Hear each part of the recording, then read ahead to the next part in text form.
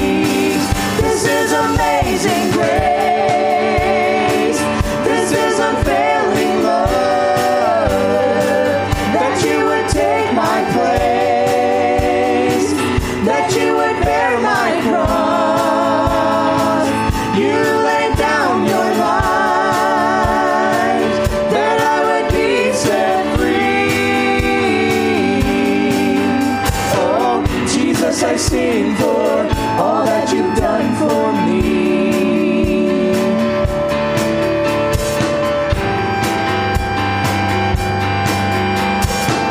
Who brings our chaos back into order? Who makes the orphan a son and daughter? The King of glory, the King of glory, who rules the nations with truth and justice, shines like the sun.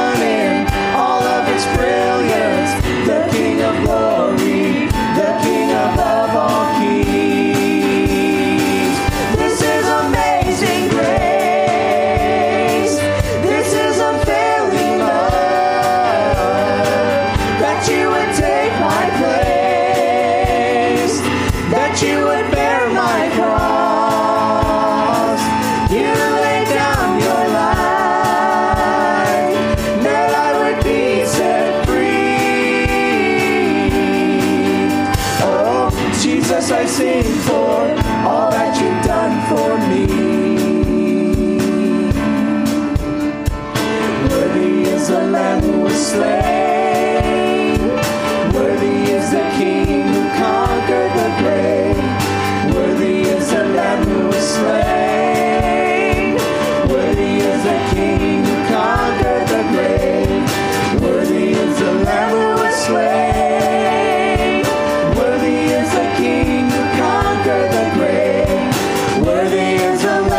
Slain, worthy, worthy, worthy. Oh, this is amazing grace. This is unfailing love. That you would take my place, that you would bear my cross. You laid down your life, that I would be set free. Jesus, I sing for all that you've done for me.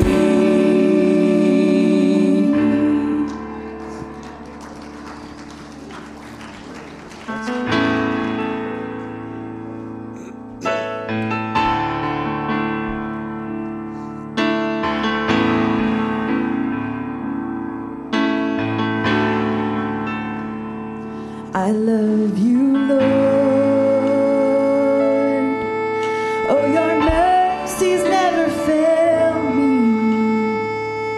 All my days I've been held in your hands. The moment that I wake up until I make my head, I will sing of the goodness of God. I love you, Lord. Oh, your mercy never fails me. All my days I've been held in your hands. From the moment that I wake up until I lay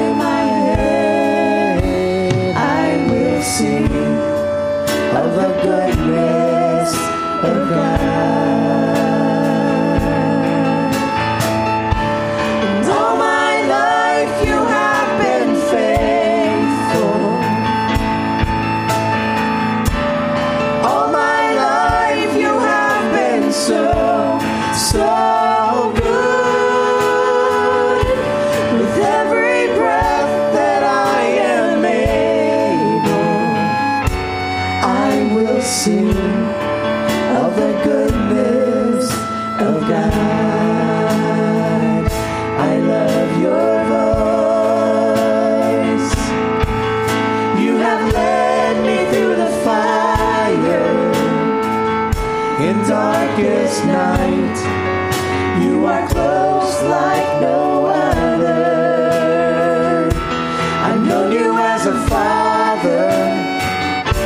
I've known you as a friend. I have lived in the goodness of God. All my life you have been faithful. And all my life you have been so good. With every breath that I am able, I will sing of the goodness of God. Your goodness is running after, it's running after me. Your goodness is running after, it's running after me. With my life laid down, I'm surrendered now. I give you everything. Your goodness is running after, it's running after me. Your goodness is running after, it's running after me. Your goodness is running after, it's running after me. With my life laid down, I'm surrendered now. I give you everything. Your goodness is running after, it's running after me. And all my life you have been faithful. All my life you have been so good. With every breath that I am able, I will sing of the goodness of God. God, you're so good. God, you're so good. God, you're so good. You're so good to me. God, you're so good. God, you're so good. God, you're so good. You're so good to me.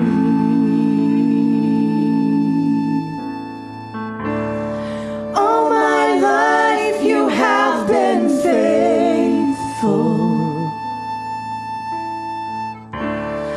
All my life you have been so good. With every breath that I am able, I will sing of the goodness of God. sing of the goodness of God.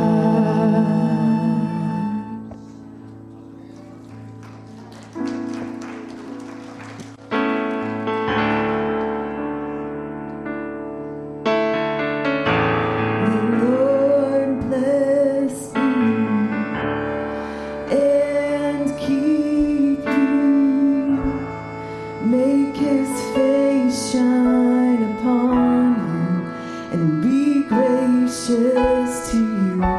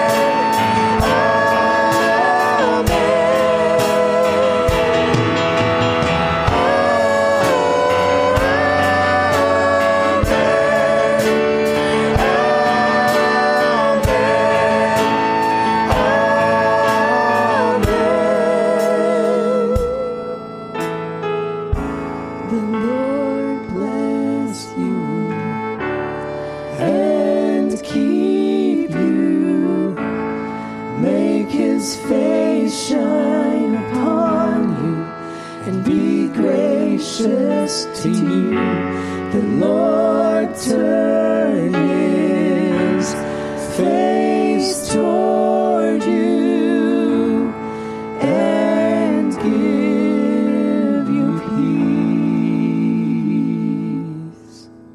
Acts chapter 5, Matthew chapter 5, that's where we're going to be in today. Acts chapter 5, Matthew chapter 5. I want to look at what happened after the resurrection with the disciples. Just give you kind of a brief overview of that time with what Jesus tasked them to do, right? And I want to talk about one of the biggest threats to that task. And that's the weapon of shame. And that's what we're going to be looking at. Shame takes us off our task. Oftentimes, that's what we'll be looking at. So after Jesus died and rose again, He appears to the disciples, we know that, and gives them the Great Commission, right? Matthew 28:19, therefore go and make disciples of all nations, baptizing them in the name of the Father, Son, and the Holy Spirit. Mark 6:16-15 says likewise, go into all the world and preach the good news to everyone. That was the call on their lives. That was the commission that Jesus gave them. And it's also the call on our lives today. Go into all the world. Sometimes, some of us think that that doesn't apply to us, though. Maybe we think that that just applies to a certain few who are called to be missionaries and actually go overseas to some faraway land or some kind of mission field. But I'm here to tell you that applies to each and every one of us. All of us are to go into the world, right, and preach the good news. Go into all the world doesn't necessarily mean geographically, right? This could mean some of us are called to go into the world of sports. We see ambassadors like Tim Tebow in the world of sports, Kurt Warner, you know. Maybe it's your Little League, though, or your sports team. Young people, your world is your school. Right? If you go to school, that could be a part of your world. Maybe you're in the world of education. I love hearing stories about how our kids are impacting people at school. I love hearing stories about how kids are coming up to our teachers and other people who work in the school systems, and they have those people that they can reach out to, right? And they share the good news with them. God knows we could all use help in the world of government, right? We could use more people in the world of government that are followers of Christ. But I want us to just realize that we all have a world. We all have a world that we're a part of that God calls us to reach. Where's your world? Well, what do you have in common with somebody? What do you have a shared interest with someone? That's your world, and you're called to go into it. Maybe you're a realtor. Maybe you work at a grocery store, right? Whatever it is, you're called to go into that world and make a difference. A long time ago, I worked fast food, and there was a time where I was Howard can testify, a little bit of a hellion, all right, in that place. Little stinker, yeah. And then Christ got a hold of me. I was going to church, and I was still that little stinker, but then something happened. A revival happened. I went, and God really got a hold of my heart, right? And everything changed. And everything changed in how I looked at people that I worked with. I started praying for everybody that I worked with. I had a list, and I prayed for them all. I prayed for everybody that came through the drive-thru when I worked drive-thru. Every customer that came in, I prayed for, and it changed how I treated people and how I saw people. I wish I could tell you I do that today at my job, but I don't. I need to get back to that place, though. Everybody that comes in there, I want to see them in that light, right? There's a big difference the way I did my job when Christ got a hold of me there and how I saw people. And we need to have that today and how we see people. Who does God bring into our life, right? Who are we working on the assembly line with? Who do we sit down at break with and talk to? Who comes through the doors or wherever we're at? I want my life, I want Christ to make me aware that He's bringing people into my path to talk to speak to. Not everybody is like that, but I'm sure there are people that I bump into, people that come in that need to hear the good news. We are to go into our worlds and preach the good news. I pray that we see everything as an opportunity to plant seeds. Just on how we treat people, right? If we have that mindset, wouldn't it drastically change how we treat people? Like, when you're kind of burdened by people that come up to you, or you're inconvenienced by people that come up to you and want to talk to you, what if that's a God-ordained moment right there? Wouldn't you treat that differently? Lanny was telling me this morning about how he went golfing yesterday. And one of the guys he golfed with invited him to his house. And so he goes over to his house, and he's talking to him and his wife, right? And the conversation just happens to turn to God, right? He didn't want to go over to this person's house, right, after when they invited him. But for some reason, he went. And God just happened to turn the conversation to God, to him. That's how it works, right? If we're willing to be inconvenienced, if we're willing to see people as potential new followers of Christ, people maybe potentially that need to be encouraged. Let's ask God to change our hearts, right? I believe people that you bump into, I don't believe those happen by chance. I believe there's reasons behind it, that God is bringing those people into our lives for a reason. Well, the disciples started doing that, all right? Started preaching, teaching, sharing Christ to everybody that they knew. And what happened? They start to get persecuted. That's what happens. Jesus told them, hey, the world's going to hate you. He prepared them for that. I mean, Jesus was persecuted, right? He was ultimately killed for what he was doing. And he said, hey, if you want to follow after me, there's going to be a cross to bear. There's some tough times coming, some hard situations that you're going to have to deal with, right? Hard days, but shine the light. Because that's what we're called to do. God says, us, collectively, we are to shine the light. We are the light of the world. He's the light of the world. But after him, he says that actually we, the church, right, are the light of the world. We're called to carry on his work. Jesus tells us that the darkness hates the light because the light shows the darkness for what it is, evil. I don't know if you've ever gone to the movie theaters, and if you've done this, last time we went to the movie theaters, we went in a little bit late, and we got in there, and you can't see anything as you're going in there, and you try and find your way to a seat. Well, one time that happened, we were actually on vacation, and it was this older theater, and we went in there, all right, and so it's dark, we can't see anything. We get to sit down, though, and I'm sitting down there like nothing. I'm squirming around in the chair, not thinking about nothing, for 2 hours. I think it was a Marvel movie, so we even stayed for those 2 extra scenes after the Marvel movie, things that you have to stay for, or whatever. And then something happened. The light came on, right? And I looked around, and I'm like, oh my goodness, this place is disgusting. In that moment, it made perfect sense why my feet were sticking to the ground. It looked like nobody had cleaned that place in a week. And here I was, I'm sitting in it. I'm relaxing in it. I'm not thinking, anything about it. That's all of us when we're in darkness.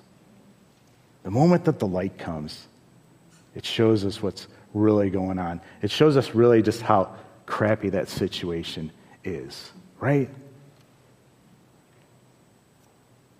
The light shows the darkness for what it is. And if your life is shining the light and you come around people in darkness, right, it's probably going to upset them, though. It's probably going to upset them. Chances are they're not going to like it. That's just going to happen. And that's just something that we need to be prepared for. And hopefully we do this. Hopefully when we bring the light, we bring the truth, we do so with grace, right, and compassion, and we do it out of love, and we're not the ones that are pointing the fingers and talking about how horrible a person you are. Share the truth, right, but do it with grace, do it with compassion. Even if you do that, though, even if you have the best intentions, sometimes you're going to find that persecution. It's just a fact, right? The darkness hates the light. Well, in Acts chapter 5, beginning at verse 12, this is what it looks like. The apostles were performing many miraculous signs and wonders among the people, and all of the believers were meeting regularly at the temple in the area known as Solomon's Colonnade. And as a result, if you keep reading, the people started to believe as the light came. And as that happened, so came the opposition. Acts 5:17. The high priest and his officials, who were Sadducees, were filled with jealousy. They arrested the apostles and put them in the public jail. But an angel of the Lord came at night, opened the gates of the jail, and brought them out. Then he told them, "Go to the temple and give the people this message of life." So at daybreak, the apostles entered the temple as they were told and immediately began teaching. If you keep reading on, and I would suggest that you read this whole chapter, you see that the high priest and his officials convened with the high council right after this. The full assembly of elders of Israel, and they send for the apostles, right? And much to their shock, much to the jailer's shock, they're not there. And then almost comedically, somebody comes in and says, "Hey, those guys that you locked up, they're actually still in the temple preaching and teaching." So, lacking any imagination, they arrest them again and bring them before the high council. They bring them before the same group that voted to have Jesus executed. Right? All but two, Nicodemus and Joseph of Arimathea. But the council confronts the apostles, and he says to them in verse 28, "We gave you strict orders never again to teach in this man's name." Which name? The name, right? His name. We know his name gets a reaction from people. Isn't that interesting? You can talk about God, generic God. You can talk about the man upstairs. You can talk about some force. But the moment you mention the name of Jesus, it takes a turn, right? People start to get offended. It brings forth a response. But that shouldn't surprise us one bit, right? That shouldn't surprise us one bit, because we're told that he is given the name above all names, right? The name that causes demons to tremble. It's the same name that we instinctively call out. Even when we swear, it's the name that we take, right? It's the only name given in which men can be saved. Right? Why would we be surprised if there's opposition to that? They said the same thing our culture says, right? We don't want you teaching in that name. Then they went on to say, "You have filled all Jerusalem with your teaching about him," praise God, "and you want to make us responsible for his death." I don't know about if you get that, how kind of comical that is. But just like 2 months before, they were standing in front of Pilate asking for his death, asking for him to be crucified. They're stirring up the crowd, right? Crucify him. And Pilate's like, "Do you want me to crucify your king?" And what do they say? "We have no king but Caesar." Pilate washes his hands of it. And what do the people say? "Let this be on us and our children." That's scary right there. Now they're saying, you want to make us responsible for his death? Yeah, because you are responsible, right? You stirred up the crowd. You asked for it. I love Peter's response, though, and the other apostles. Verse 29, "We must obey God rather than any human authority." I pray we all hear this today. We must obey God rather than any human authority. If man's laws is opposed to God's laws, we are God's laws people, no matter what the consequences are. That's what we're called to. And sometime soon, we're all going to be faced with the decision on who we're going to follow. Do you follow man's laws, or do you follow God's laws? I hope and pray we all care more about God's laws than man's laws when they're in opposition to each other. So many Christians cower, right? Cower and are afraid to stand up to not only man's laws, but man's opinion. We can't be that way. Verse 30, the God of our ancestors raised Jesus from the dead. You killed him by hanging him on a cross. I love Peter. He's direct, right? Then God put him in a place of honor at his right hand as Prince and Savior. He did this so people of Israel would repent of their sins and be forgiven. We are witnesses of these things, and so is the Holy Spirit who is given by God to those who obey him. Underline, if you're an underliner, underline the word witnesses there, right? They didn't hear about these things. They witnessed these things, and they testify to us today. And most of them paid for that testimony, except for John, with their deaths. This is what they believed. This is what they testified to. This is what they witnessed and what they share with us. Verse 33, when they heard this, the high council was furious, and guess what? And decided to kill them. I mentioned they have no creativity, right? They plotted to kill them. This is their playbook. They have like a big NFL playbook, and it's a 3-ring binder, and it's filled with a bunch of pages, but there's only 2 plays. Kill them or flog them. That's their playbook. Well, what do? Well, let's kill them, right? But one member, a Pharisee named Gamaliel, who was an expert in the religious law and respected by all the people, stood up and ordered that the men be sent outside the council chamber for a while. Gamaliel, if you remember from a sermon a couple weeks ago, was a Pharisee of Pharisees. He was the one that Paul bragged about, that he studied under this person. Everybody looked up to him. And he sees where this is going, and he calls a timeout. Just want to point out here, just a little bit of a tangent. When things are getting crazy, tempers start to flare, right? I had an episode yesterday, cutting wood, where I could have used this advice. It's always a good idea, though, to call a timeout. Just call a timeout. Just step away. Great marriage advice, great parenting advice. We don't make good decisions in those moments, right? We almost always say something dumb because we're not in our right mind. That's what we say. We're not in our right mind. And there's a truth to that. I don't know about you in these situations, but after these situations, after I get away from them, I always think of the perfect thing that I should have said. The perfect comeback.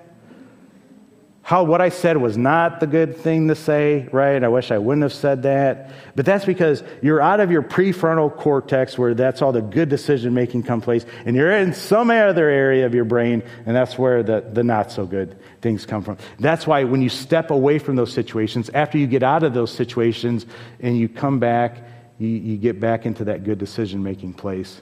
And that's why you're always then able to think about all the good things that you should have said, right? I could give you an example of something that Adavi and I fought about. I think it was early this week, right? But I am in my good prefrontal cortex place where I'm making good decisions, and I'm not going to share that, right? Take a minute. Take a break. All right, verse 35. Then he said to his colleagues, "Men of Israel, take care what you are planning to do with these men. Some time ago, there was the fellow Theudas who pretended to be someone great." Anybody remember hearing about Theudas? No, okay. About 400 others joined him, but he was killed, and his followers went their various ways. The whole movement came to nothing. Came to nothing. After him, at the time of the census, there was Judas of Galilee, not to be confused with Judas Iscariot. Anybody know or remember Judas of Galilee? Okay. He got people to follow him, but he was killed too, and his followers were scattered. So my advice is, leave these men alone, let them go. If they are planning and doing these things merely on their own, it will soon be overthrown. But if it is from God, you will not be able to overthrow them. You may even find yourself fighting against God. What happened was the moment those first 2 guys were mentioned, those first 2 guys died, their movements died with them, right? They were not born of God. That's why we don't know who they are today. But today, we do know who Jesus Christ is, right? Almost 2,000 years later, we're still celebrating, we're still praising God in his name. So they listened to his advice, had the disciples beaten, and again, they told them, don't preach or teach in Jesus' name. Get this, the apostles left praising God that they were worthy to suffer that in Jesus' name. What if we had that kind of mindset when we get into those arguments with people and there's people that come against us and put us down, right, for what we believe? What if we just, instead of going back at them, we just praise God that we're among the people that are persecuted, right? And what if we just saw them as Christ sees them? Oh, and they continued to preach every day about Jesus. And the church, us, has continued that for 2,000 years, right? That message, the good news, continues to impact our yesterday, our tomorrow, and our today. Our yesterday is filled with redemption, right? It's filled with the forgiveness of sins. You don't have to look back at your past the same way you did with all those sins when they were in your life, right? All those things that separated you from God, they were taken care of on the cross. It impacts your tomorrow because Jesus rose from the dead. He conquered death, so we need not fear it. The more the world tries to stamp out Christianity, the more it grows. Tertullian said, the blood of Christians functions as seeds. The blood of Christians functions as seeds. It's kind of like episode 4 of Star Wars. You can strike me down, right? But you're just going to make me more powerful. When we see martyrs, doesn't it embolden our faith? When we see people take a stand, it emboldens us. It gives us a resolve. It wakes us up from our slumber, our daydreaming, right? It reminds us of just how temporary this world is and everything in it. There are many rooms in my Father's house, and I go there to prepare a place for you, for those that put their faith in Him. In the light of the gospel, tomorrow becomes full of hope. Today, the gospel gives today purpose. There are people that are in our worlds that don't know there is a God who loves them, who died for them, who wants to have a relationship with them. There are women today that just learned they're pregnant, right? And they are scared. They have fear. Maybe they're desperate. They're thinking, how in the world am I going to make it through this? Maybe they're full of shame. And they need to know there are people that will help them. Not only help them, but will lock roots with them, that will stand them, that will just be there with them every step of the way and help them get through this. They need to know that they don't have to do it alone. God can give them a second family. Maybe their family has rejected them. God can give them a second family, right? A church family to help them out. Are there not millions of people still trapped in slavery today? Are there not people still trafficked today? Does no one go hungry? No. My point is, there's still work to be done. There's work to be done in your world. There's a kingdom to be advanced. You have a purpose in your world to go into it and preach the good news. No matter who you are, no matter how old you are, no matter what your past is, right? There's still that potential. There's still that call that's on your life. I'm here to tell you that there's more to your salvation maybe than you realize right now. You have a purpose. You have a job to do. You have lives to impact. And today, I want to warn you of one of the things that is a major weapon that the enemy used to get in the way of that, and that is shame. Don't let shame get in your way. I'm here to tell you that Jesus died and rose and purchased your freedom from shame. We all know that, right? But I want you to get that deep down. I want you to understand it, right? Because it will affect your yesterday, today, and tomorrow. There are too many Christians today that are cowering, that are hiding because of their shame. There are too many Christians today that have had their sins forgiven. They know about that. They know there's a purpose in their life, but shame is keeping them hidden. Matthew 5:14 says, You as in collectively are the light of the world, like a city on a hilltop that cannot be hidden. No one lights a lamp and then puts it under a basket. Instead, a lamp is placed on a stand where it gives light to everyone in the house. In the same way, let your good deeds shine out for all to see, so that everyone will praise your heavenly Father. Shame robs us of our call to be light bearers. That's who you are. You are a light bearer, called to bring the light to everyone in the house. And my friends, sometimes that's the most difficult. Sometimes that's where we feel the most shame. Shame says, hide the light. Hide it underneath that basket. I don't think I have to tell anyone in here about shame. We've all experienced it, right? Shame says whatever it can to you so that you keep your light hidden. Shame will tell you you're not a good speaker. You aren't good at helping people. You're the divorced person, right? You're the person that had an abortion. You're poor. You aren't a smart person. And here's why shame is so hard to deal with. It challenges your identity. That's what it does. How you see yourself. Any parents know shame, right? I know there are things that I've done with my kids, and I'm like, oh, I hate myself, right, for those things. I'm not a good parent. That's what shame tells us. Look at all the ways that I've failed. It attaches to your identity. Notice, nothing of this has anything to do with forgiveness, though. It doesn't.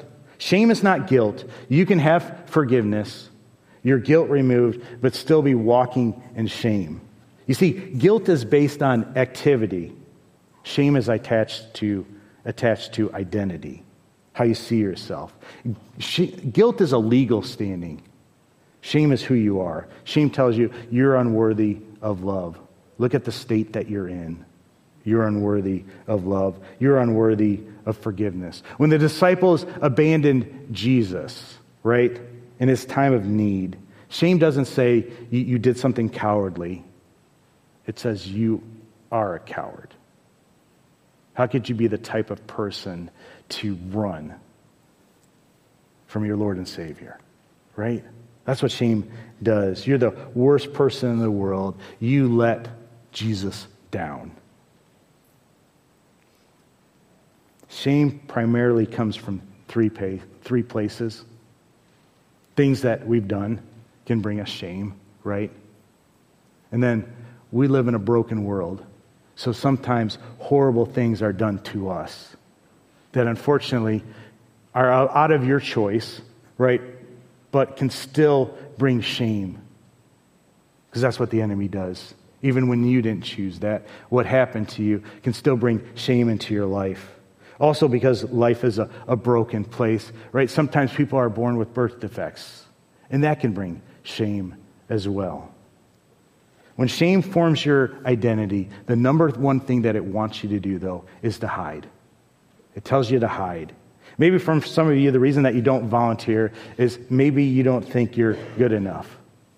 Or maybe you're not worthy to be a part of what God is doing. You don't believe that God could use someone like you to share their faith. You're too damaged. You've messed up too many times. You ain't smart. Shame says hide. Do you remember the moment that Adam and Eve sinned in the garden? What'd they do? They hid, right? Do you remember before that happened, when shame was used, or a variation of shame? Adam and Eve standing naked before each other, standing naked together, unashamed, right? But the moment they sinned, they felt the need to hide. Hide from who? God, right? That's what we do. When we're living, when we're carrying that shame, we can't go into God's presence. I'm just going to hide for him. Maybe hide in a bottle. That's what my dad did for decades. Shame will not stop until it kills you. It will take you to that place. It will try to kill you. And that's what it did to my dad. I've seen studies that tie shame to all sorts of addictions. I've also seen studies that tie shame to depression. That's an interesting thought. The good news is, though, that Christ shouldered your shame as he died. Amen? He faced shame. Hebrews 12, verse 2 says, fixing our eyes on Jesus, the pioneer and perfecter of faith, for the joy set before him, he endured the cross, scorning its shame. Another verse says, despising its shame, and sat down at the right hand of the throne of God. Consider him so that you will not grow weary and lose heart. My friends, he didn't just take the physical abuse of the cross, right? The nails, the whips, the beating, the mockery. He also took the shame. And it says he scorned it. He hated it. He despised it, right? Jesus hates shame. Pure and simple. Right now, Jesus hates that you still carry shame, and it dictates who you are instead of who you really are. He despises your shame because of what it says to you. He despises it because it makes you feel unworthy, because he knows your true identity, right? That's not what shame speaks. My friends, listen to what the Holy Spirit tells you. If you've accepted Christ as your Lord and Savior, then that Spirit calls you a child of God. Right? He loves you enough to discipline you. That might not sound very appealing to some of us, right? But when you see that in the light, he loves you enough to discipline you and correct you. Find your worth in that even while we are sinners, Christ died for us. He died for you. That's why I love Easter. I'm so grateful for what he did on the cross, for the joy set before him. For the joy set before him, he endured the cross. And I'll explain that even a little bit here in a minute. But his resurrection proves to me, to everyone else, that everything that he said was true. Everything that's said to me, to you personally, it's true. In the book of Joshua, right before you see the Israelites come out of bondage in Egypt, they went through the Red Sea, right? That's a picture of baptism.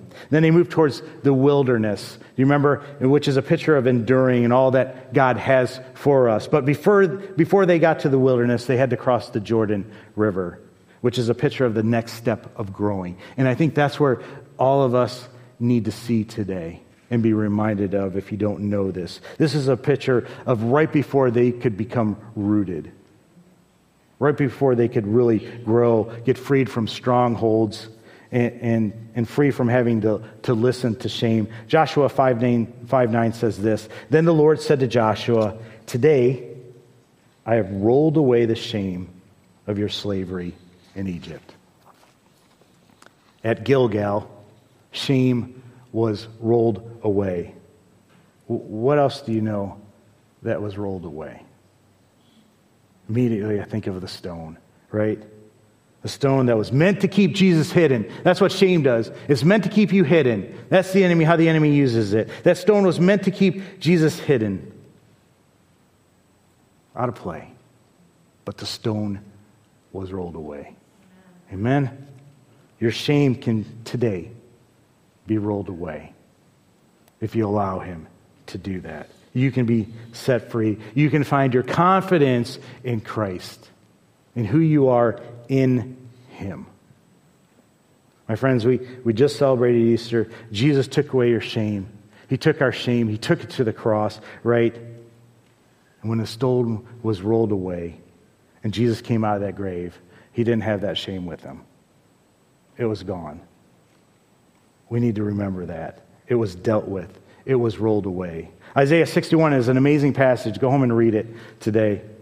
It speaks prophetically about the ministry of Jesus and how he will free us. And he tells us what we can expect in verse 7. He says, "Instead of shame and dishonor, you will enjoy a double share of honor." The language here is the language of Jubilee, right? Every seventh year was a special year, but after 7 sevens, there was the 50th year, and that was the year of Jubilee. The priest would blow a trumpet, and oh, what a year it would be. It would be a year of freedom. It was a year of celebration like no other. For the entire year, it was, well, what I found most interesting, a year of restoration. If you had some family land, right, and times got tough and you had to sell that land to pay off some debt, that land would be returned to your family. It's pretty amazing. If you had become a servant to work off a debt, you would be freed, right? Any debts that you had were canceled in the year of Jubilee. And the whole point of the concept of Jubilee was to point to Christ after the resurrection, where he came out of the grave, because it was a new way to live. It was foreshadowing that. Could you imagine what this would be like today? You got a mortgage, you got a car payment, you got student debt. Can you imagine this year is gone, right? How would that change? What if everything that you had that was taken from you? Maybe your innocence, right? What if that was completely restored? Oh, what a year that would be, right? Could you imagine that freedom? That points to what we have right now in Christ. Every year today in Christ, it's pure freedom, right? Freedom from shame, freedom from guilt, freedom from sin. Every day we should be reminded our debts are paid. They're covered, right? When we are in Christ, there is forgiveness. That shame has no place in our identity. No, you are a new creation because of what Christ did. And no matter what shame says about you, your identity, you can be rooted in the fact that you are a born-again believer. You are a new creation. You are a child of God. The old has gone, right? And the new has come. Would you stand with me? My friends, I pray that you find freedom from shame if it's something that you're carrying on. I pray that you're able to unattach it from your life and to find the freedom in Christ. My friends, let us never be the people that cause other people to feel shame. We speak truth, right? We don't back down from that. But never let us change how we see people. They are potential followers of Christ. They are potential brothers and sisters. We care about them. We care about their souls. We don't want to heap shame on them. No, we want to tell them that there was someone who died and they can be free of it. And that's how we should treat people today, right? We all have opportunities for that. Amen? Let's pray. Father, we thank you for today. Lord, we thank you that you're not a God that heaps shame. Lord, you didn't heap shame on the disciples. You just restored them. Father, help us to have that same attitude with people in our lives. Father, I pray if there's anybody in here struggling with something, maybe that was done to them, or maybe from choices that they made, Father, would you just give them freedom from this? Father, would you just help them to live in the resurrection, the freedom that comes from it, Lord? Would you just remove this from their lives? Would you help them to see themselves as you see them? And would you help us to see people as you see them as well? Father, we love you and we give you all praise. In your name we pray. Amen.